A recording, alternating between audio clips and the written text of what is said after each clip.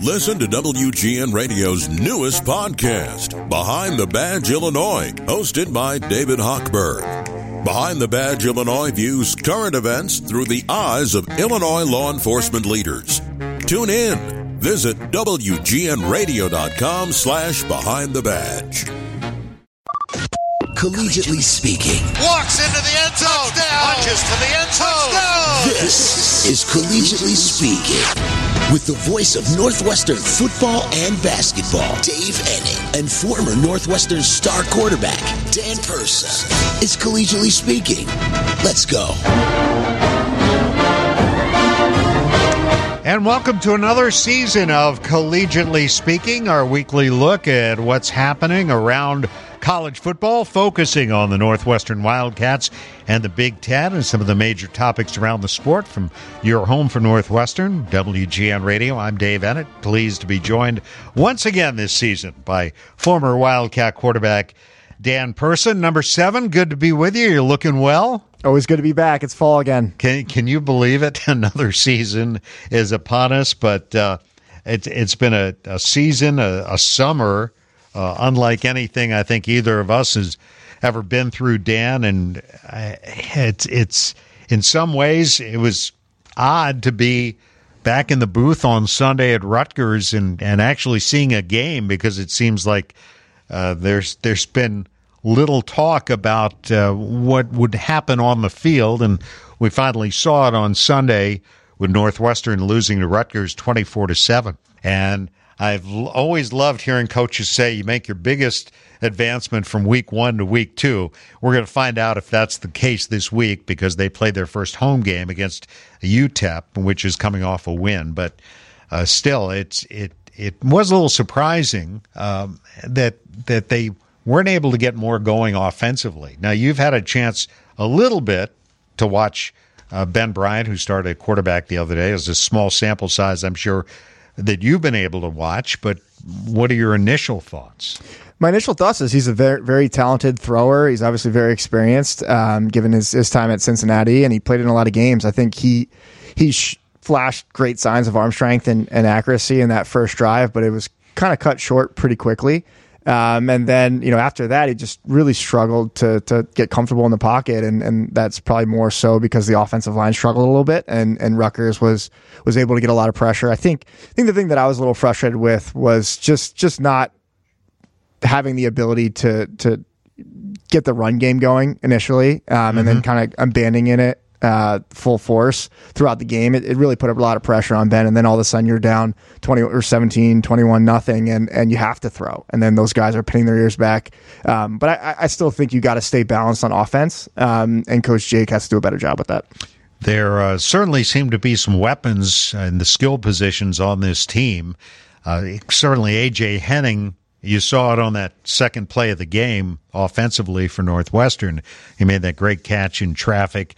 Cam Porter, we've seen him before. Never really got going in the running game on Sunday. So those are things we'll keep an eye on. I want to bring in my partner on Northwestern football here on WGN Radio, Ted Albrecht, who's been at it for a while watching this team.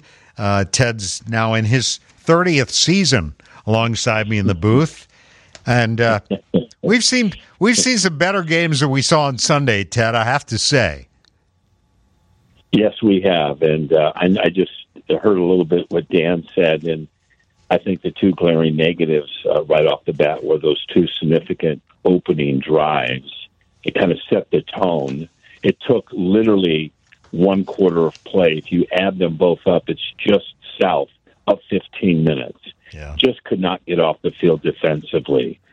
And right away, like Danny just said, it really puts you behind that 8 ball, because now you don't want to start throwing the ball, but the you kind of start to, and then you really get into trouble. But the second glaringest point, again, was the fact only 12 total yards rushing. And when you actually see that stat on paper, it really is demoralizing. I mean, until you see it on paper in front of you and you're staring at it, it just magnifies that is a really big problem.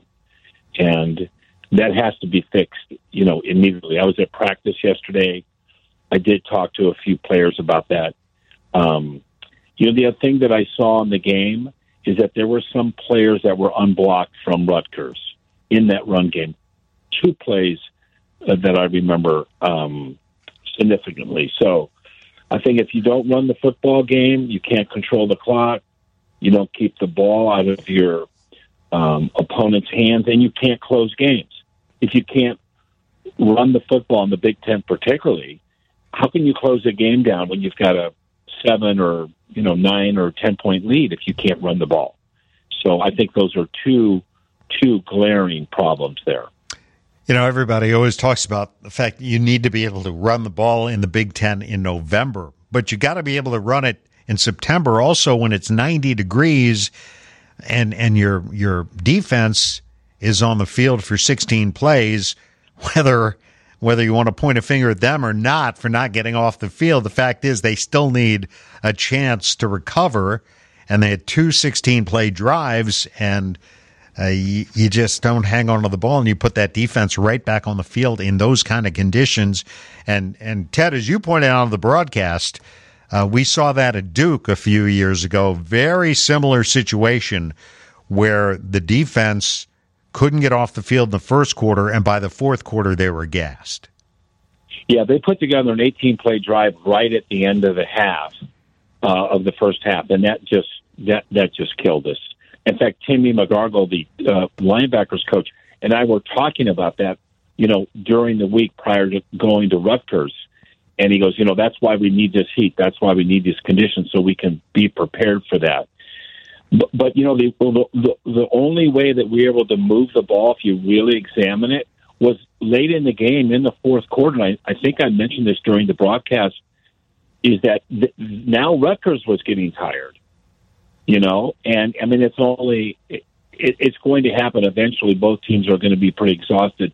And that's why we're able to move the ball a little bit in the second half. I do like one stat. There's one stat that I like. And that okay, please. Yeah, tell us. Okay. It's not that we gave up 5 sacks, but I do have this. We only allowed 285 yards of total offense. That puts the Cats defensively right flat in the middle at rated 7th in the Big Ten. Now, I know it's only one game, and I know it's Rutgers, and they had similar record to us a year ago with 1-8 in the conference. But if last year, we were close to 400 in total offense. I think we're 380 something. Mm-hmm. And I'm just saying if we can improve on that and keep keep that total offensive number down for our opponents, that gives us a chance. But I want to say to Danny, Dan, I thought 2 things happened in pass protection. Yes, I think we were the pocket was disrupted more than it should have been. But I think in that second quarter, we might have been holding the ball a little bit more than we should in the quarterback position. Your thoughts?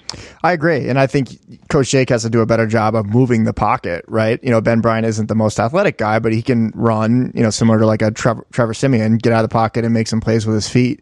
But I think you can't run pass. You got to mix it up, get the ball in his hands, whether it's screens or quick bubble plays or quick game. Just get them in a rhythm where you're getting easy completions, taking some pressure off the O-line. Quick game is a lot easier, right? And then, on 3rd and long, you can sit back and hold the ball. But yeah, I think it just became problematic when you're a sitting duck back there, knowing they have to throw on 3rd and 7+. So yeah, it's a challenge. Ted, let me ask you this: yes, as far as the development of the offensive line, obviously you lost some guys off that offensive line, and notably one of them playing on Sundays now as a first-round pick in the National Football League with Tennessee. I think it's a line that people have become accustomed to certainly hoping that they'll develop quickly because they've developed guys on a pretty regular basis here. But how much of an adjustment is there the first time some of these guys are out there playing with everything on the line, when they haven't really had the opportunity except maybe at the end of games or spot duty here and there? Well, Dave, if I look at the roster, there's really a lot of senior players on that offensive line. Mm-hmm. And I don't know if they're redshirt seniors or not, but I see a lot of senior, guys up front. Now, it's different when you start as a true freshman, which I never did. I started as a true sophomore, but never as a true freshman. I think your hair's on fire at that point. But when you're in your senior college level at that point, you might be a little hyperventilating maybe prior to the kickoff or going out for that first series. But after that, I think you just totally relax. And I just can't see how these guys didn't produce more than 12 yards on the ground.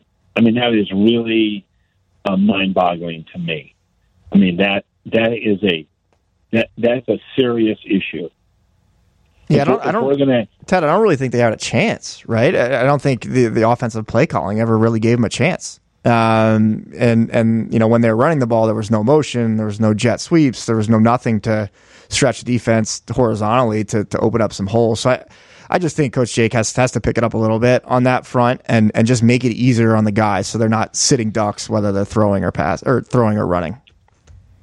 I'm all for that. And, I see a lot of this stuff in practice, and I don't know what happened. They got down 16. They got down 14 so quick. Maybe someone panicked. I don't know, but it's a problem. All right, Ted, give us one just morsel that can generate some hope here going into UTEP at home on Saturday. How about it? I have one. Okay, good. Thank you. Okay, you ready? Yep. Here we go. We only committed 3 penalties. 3 penalties?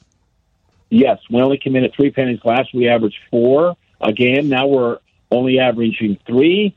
UTEP lost to Jacksonville State. So I'm saying there is positives. We only have 3 penalties, David. Okay, that's a start. Well, we know that every team, always the biggest improvement is between game 1 and game 2. I was just saying that to Dan. I expect there's going to be improvement. And, obviously UTEP is a lesser opponent than Rutgers, so I hope that we take advantage of that, kind of build our confidence. I'm a big believer you can't have confidence unless you feel or sense some success. If you're striking out and you can't get the bat on the ball, how do you feel like you're going to be able to hit a single in a clutch situation? Right. You've got to get some hits. You've got to get some things that build your confidence.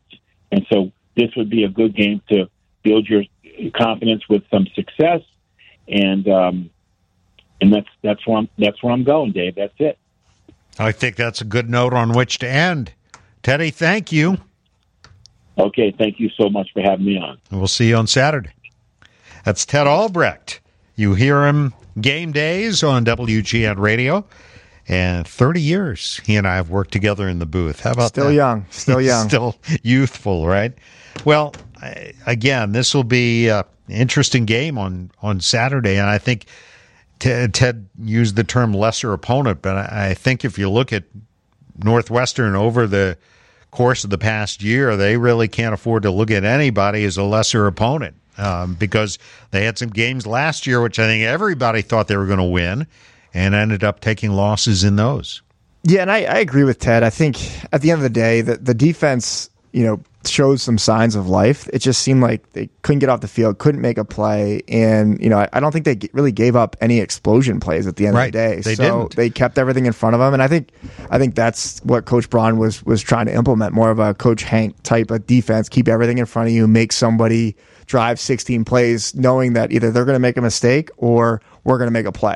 And neither of those things really happened. I think if you, I think if you go back and look at that first drive too by Rutgers, there wasn't third down wasn't really the problem. The problem was, Greg Schiano, he's kind of coaching for his program, right? Absolutely. And so they're going for it on fourth down, and they converted 3 fourth downs, and they also, let's face it, they hit a pass play. It was a tremendous catch. It's a great throw, great catch, but it still took a number of looks at the replay to call it a touchdown. So anyway, that's the margin for error is small. Let's face it.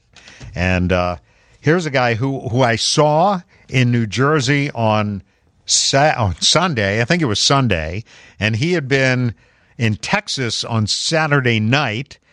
He's everywhere. He's the senior college football writer for ESPN. Our friend Adam Rittenberg is with us now. And do you have jet lag? Are you kind of tired now, Adam? It wasn't too bad, honestly. It was one of those weekends where you dreaded having travel issues. And for some reason, the travel guys smiled on me. Every flight was early, didn't have any scrambles at the airport, made it back actually earlier than I thought on Sunday night. Got to see the end of the LSU Florida State game. So overall, certainly a better weekend than the Cats had. Well, yeah, and you got to see it firsthand. Just your thoughts. What's your takeaway from what you saw in Piscataway on Sunday? Well, I think that the problems that we have really seen for the last few years have been amplified. And, while you could probably attribute some of it to what went on this summer and, everything that went on from a kind of away from the field standpoint, there's still a lot of problems with this roster and overall with the philosophy. And, I'm curious if you guys have talked about this, especially Dan, like what is Northwestern's offensive philosophy right now? I don't know what it is. I don't know what they do well or what they're trying to do. And I've struggled with that for a few years. And while I think that they can make some improvements, certainly from that first performance, and there were some encouraging signs, especially on the defensive side of the ball, it has been a long time now that this offense has been one of the least productive in college football. And unfortunately, it appears to be in that same boat again this season. And that's what's been really, and we did talk about that before you came on, Adam. That's been the most frustrating thing, right? 'Cause before, for a long time when I was playing or before that or a little bit after that, we always had an identity, whether it was throwing the ball or ball control or taking care of the ball. To your point, I can't find out what they're trying to do. So you come out in the first drive, guns blazing, throw nonstop, and then you're quickly down 14-0, and then you abandon the run after being down 14-0, which really isn't that much at the end of the day in the first half. So I just agree with you. It's been all over the place. It's been really, as an offensive guy, very frustrating to watch, frankly, because I think there's so much more you can do to help these guys out that's not being done to develop an identity. Yeah, and I think that's what needs to be refined here in a hurry to figure out where are our strengths as an offense, who needs to be put in positions to succeed, what are the weaknesses, how do you work around those? But yeah, you're right, Dan. When you play, you were part of a run of very good quarterbacks at a time when Northwestern was really a fun offense to watch, and I don't know what happened. But to make it change, but it really happened a while ago. If you think about it, it happened when the program was winning, and that was something I thought about a lot since the game on Sunday. Is that you can certainly attribute, it's been bad since the end of the 2020 season, but the offense has really been not great from for a while. Going beyond that when Northwestern was winning at a high level, and so I don't know what changed philosophically. Or maybe it was just a run of recruiting misses. It's probably a layered explanation. But, from really about 2015, 2016 on, Northwestern hasn't been a great offense. And it was a very solid offense, and times a very exciting offense before that. So I think you're now seeing, kind of the results of a lot of years of production that wasn't great on that side of the ball. Adam, I want to get some bigger picture thoughts from you and kind of continuing on this theme, because as I watched a lot of games over the weekend, and I watched as many of them as I could, there were some pretty impressive performances nationally and within the Big Ten. But there were also some in the conference that against some of Northwestern's division rivals for one more year that kind of left me thinking, you know what, that's okay, but that's not what I expected from that team. Did you kind of look at some of these games over the weekend and think that I expected more from this team or that team, and especially a few of the teams in the Big Ten West? Right. Yeah, I think you could certainly look at the first game that took place, Nebraska, Minnesota, and it was a real struggle for both offenses to score points. And Minnesota, very, very fortunate to win that game. They didn't play well offensively. They didn't have a lot of big plays, and maybe that can still evolve. I think they have some talent on that side of the ball. New quarterback who's played a bit. In Collegiately, and then obviously Brevin Spanford is a really impressive tight end. Chris Ottman-Bell didn't play, and maybe when he gets back, they'll be a little more dynamic. But I thought they would be. I knew Nebraska just because of seeing Jeff Sims that he's somewhat of a one-dimensional quarterback and much better as a runner than a passer, and certainly has to be better going forward, especially this week now when they go out to Colorado, given what Colorado did in their opener. I think Wisconsin was fine. Iowa was fine. Iowa, there's going to be so much attention on their points total and everything with Brian Ferentz. But I thought overall, especially with a quarterback who had missed most of the preseason with an injury, and had missed part of the spring as well with a different injury in Cade McNamara, I thought that was a serviceable first performance for the Hawkeyes. We'll see how they do this week going out to Ames to face their in-state rival Iowa State. But I think it's a division that maybe does not have a dominant team nationally, but still has a lot of really good defenses. And then Wisconsin, to me, is the most intriguing because they've had such a transformation from a scheme standpoint on offense. And we got to see a little bit of that against Buffalo. They're going to have to be even better, most likely, this week against Washington State, a team that shocked them last year in Madison. You mentioned Colorado, and of course they've been the talk of college football this week, along with Duke, by the way, the team Northwestern's going to see in 2 weeks. But is every athletic director in the country who needs a head coach, and I guess you could throw Northwestern into the mix here because we don't know who's going to be coaching this team in 2024, is everyone going to go to try to take Colorado's blueprint here and go out and find the next Coach Prime, if the next Coach Prime even exists? Right, David. I think that second part is the relevant. I think there's certainly a lot of tremendous players, some of whom have entered coaching, but I just don't think there's very many Hall of Famers that have Deion's personality and charisma and willingness to do this. I think he's just one of one in terms of who he is and how he operates. And so I think replicating him is going to be very difficult. I think replicating some of the things he did to overhaul the roster are things that absolutely could be copied by the next crop of head coaches. I think you're seeing the programs that handle the portal well and make upgrades. Florida State is really at the top of that list. Michigan, I think, has been very smart in how it's used the portal. They can get better. And those who maybe are unable to or unwilling to go into that space are really struggling in 2023. So I would say this, though, in relation to Northwestern. Sean Lewis is the offensive coordinator at Colorado, and he was formerly the head coach at Kent State, and he runs an incredibly exciting dynamic offense, which I think is really going to be important for Northwestern for whoever they hire as the next head coach in 2024. Also a Chicago guy, played at Wisconsin. I think Sean Lewis absolutely should be someone on the list for Derek Gragg and the others making the decision at Northwestern. Yeah, Adam, digging into that a little bit more, this season, by the looks of it, might be a little bit tough for Northwestern, and assuming that's the case, it's probably a lame duck coaching staff. Give us a picture of what the job looks like for Northwestern. Who would be potential candidates? I mean, Sean Lewis would be amazing. I hadn't even thought about him. But just the overall profile of who would be interested in this job. It's still a marquee job in one of the top two conferences. So maybe a little bit more color on that.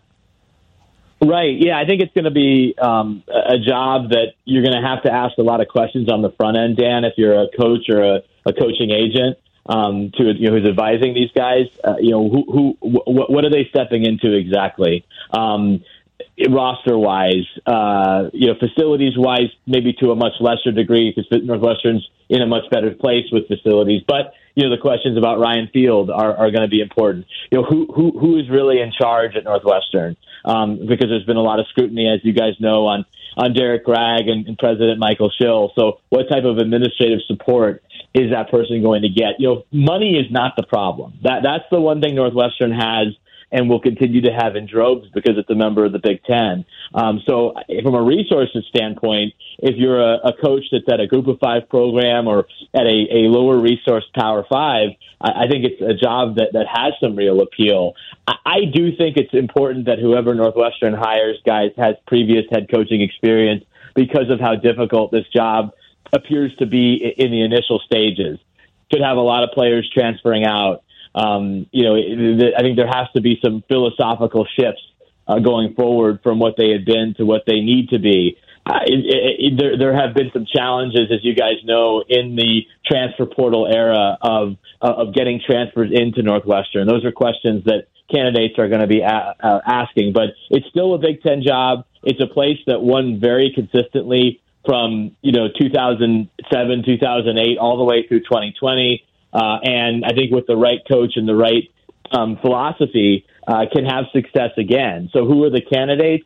I think, again, head coaching experience is really important. Certainly a guy like Sean Lewis makes sense to me, as does a very different type of coach, but one who's had a lot of success everywhere he's been at some really tough jobs, and that's Willie Fritz down at Tulane. They won the Cotton Bowl last year. They won the American Athletic Conference. They're a top 25 team. Willie's 63 years old, but really comes off younger than his age, and I think would look at this as maybe a last stop to turn around one more program before he calls it quits. And so I think he's someone Northwestern should pursue. I think there's a couple of ACC coaches at academically oriented schools that are interesting as well. Dave Clawson at Wake Forest, Mike Elko, who just had the big win for Duke on Monday night over Clemson. Both of those guys absolutely should be on the list, as should others that maybe I'm not mentioning. But I really think that Northwestern should find someone who has led programs before and also understands the transfer portal environment. By the way, even though Fritz is 63, that's young, Adam. So let's not. It's young, Dave. Yeah, let's not push him to the end of his career.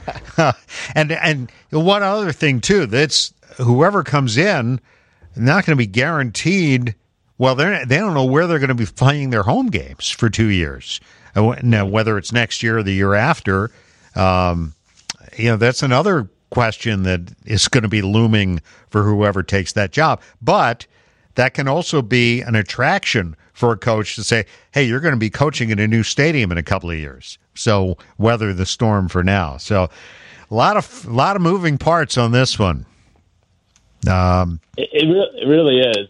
And I mean, Dave, you remember this just like I do. I keep coming back to this. The offensive pivot that Northwestern made after the 99 season under Randy Walker with Kevin Wilson, they need that again. I'm more convinced of that than ever because of the roster situation and just the overall situation with the program. You got to bring in somebody who's going to do something different schematically, because the way it is right now and the way it's been going at that program just isn't working. And I don't see that turning around anytime soon. Well, they revolutionized college football in 2000 with that offense and won a share of the Big Ten championship. So, Adam, always great talking to you. Get some rest. Where are you heading this week? I'm going to be out in Ames for the Cyhawk game, which should be it's my third time covering that game in that stadium. So interested to see those two teams and. A little easier travel, though. The Des Moines flight shouldn't be too hard. That may be famous last words. Yeah, no, you'll be fine. You'll be fine. Thanks for joining us. We'll catch up with you again in a few weeks if we can, okay? Absolutely. Thanks, guys. Appreciate you. Thanks. That's Adam Rittenberg, senior college football writer for ESPN. And interesting stuff there. And, I mean, there's so many factors that go into something like this. And Northwestern had so much success for so long that, which I know to old timers who remember when it wasn't that way, may seem like kind of a crazy statement. But you look at the success they've had and the ability to win. When people said it's a place you can't win consistently, and they were able to do it. And so now they got to find somebody who believes they can win consistently again. And by the way, I think people have to tip their cap a little bit to what David Braun has done, not only going into a very difficult situation, but also keeping most of this team intact after the players had the ability to go into the portal. I saw Jeremiah Lewis transfer back to Duke, and he played the other night. He was the only one among the projected first and second teamers, I believe, who left the program. They had some freshmen leave, obviously some recruits decommitted, but under the circumstances, that's a heck of a re-recruiting job that the staff did. I think Adam makes a really good point. Just on the change in philosophy, and I felt it too as a fan. You watch, other programs and their high-flying offenses, and it just felt like Northwestern pulled back a little bit and became more defensive-minded, which it worked out. But the margin of error got so slim. There were always one-possession games, and a lot of times they worked out because they have tough kids and play really tough. But one bounce of a ball and you're quickly 3-9 and 1-11, right? So I think we got to get away from that a little bit and inject some excitement back in the program. And obviously, I am biased, but I think that a lot of that comes from the offensive play. And let's face it, Northwestern is going to struggle from an attendance standpoint, probably for this year and a couple the future years, depending on where they're playing. You got to put a good product on the field, especially on offense. Yeah, no doubt about that. Well, things have changed in college football, Dan, since your illustrious career. And I've got to think, as somebody who played now, 12 or 13 years ago, you're looking at not the transfer portal necessarily. That's certainly a big part of it, but also NIL. And you see the impact that this is having. And then you also have the expansion, the realignment, not expansion, but realignment of the conferences. You see the Big Ten going to an 18-team conference next year. And the added travel, certainly, that's going to enter into it. You see the dissolution of the Pac-12. You see the enlargement of the Big 12 and the Big 10 and the SEC, and now the ACC, bringing in Stanford and Cal and SMU. It's just like somebody tore up what we always thought college football was and just said, we're going to try something different now. We're going to do it this way. It's been interesting to watch. I hate to use the word sad because it makes me seem like an old guy complaining on his front porch. But I'll do it. Right. But no, as you know, for forever, college football has been a very regional sport, and it's national at some points when you get into the playoff and the BCS and whatnot. But there was always a regional aspect to it that kept it really fun.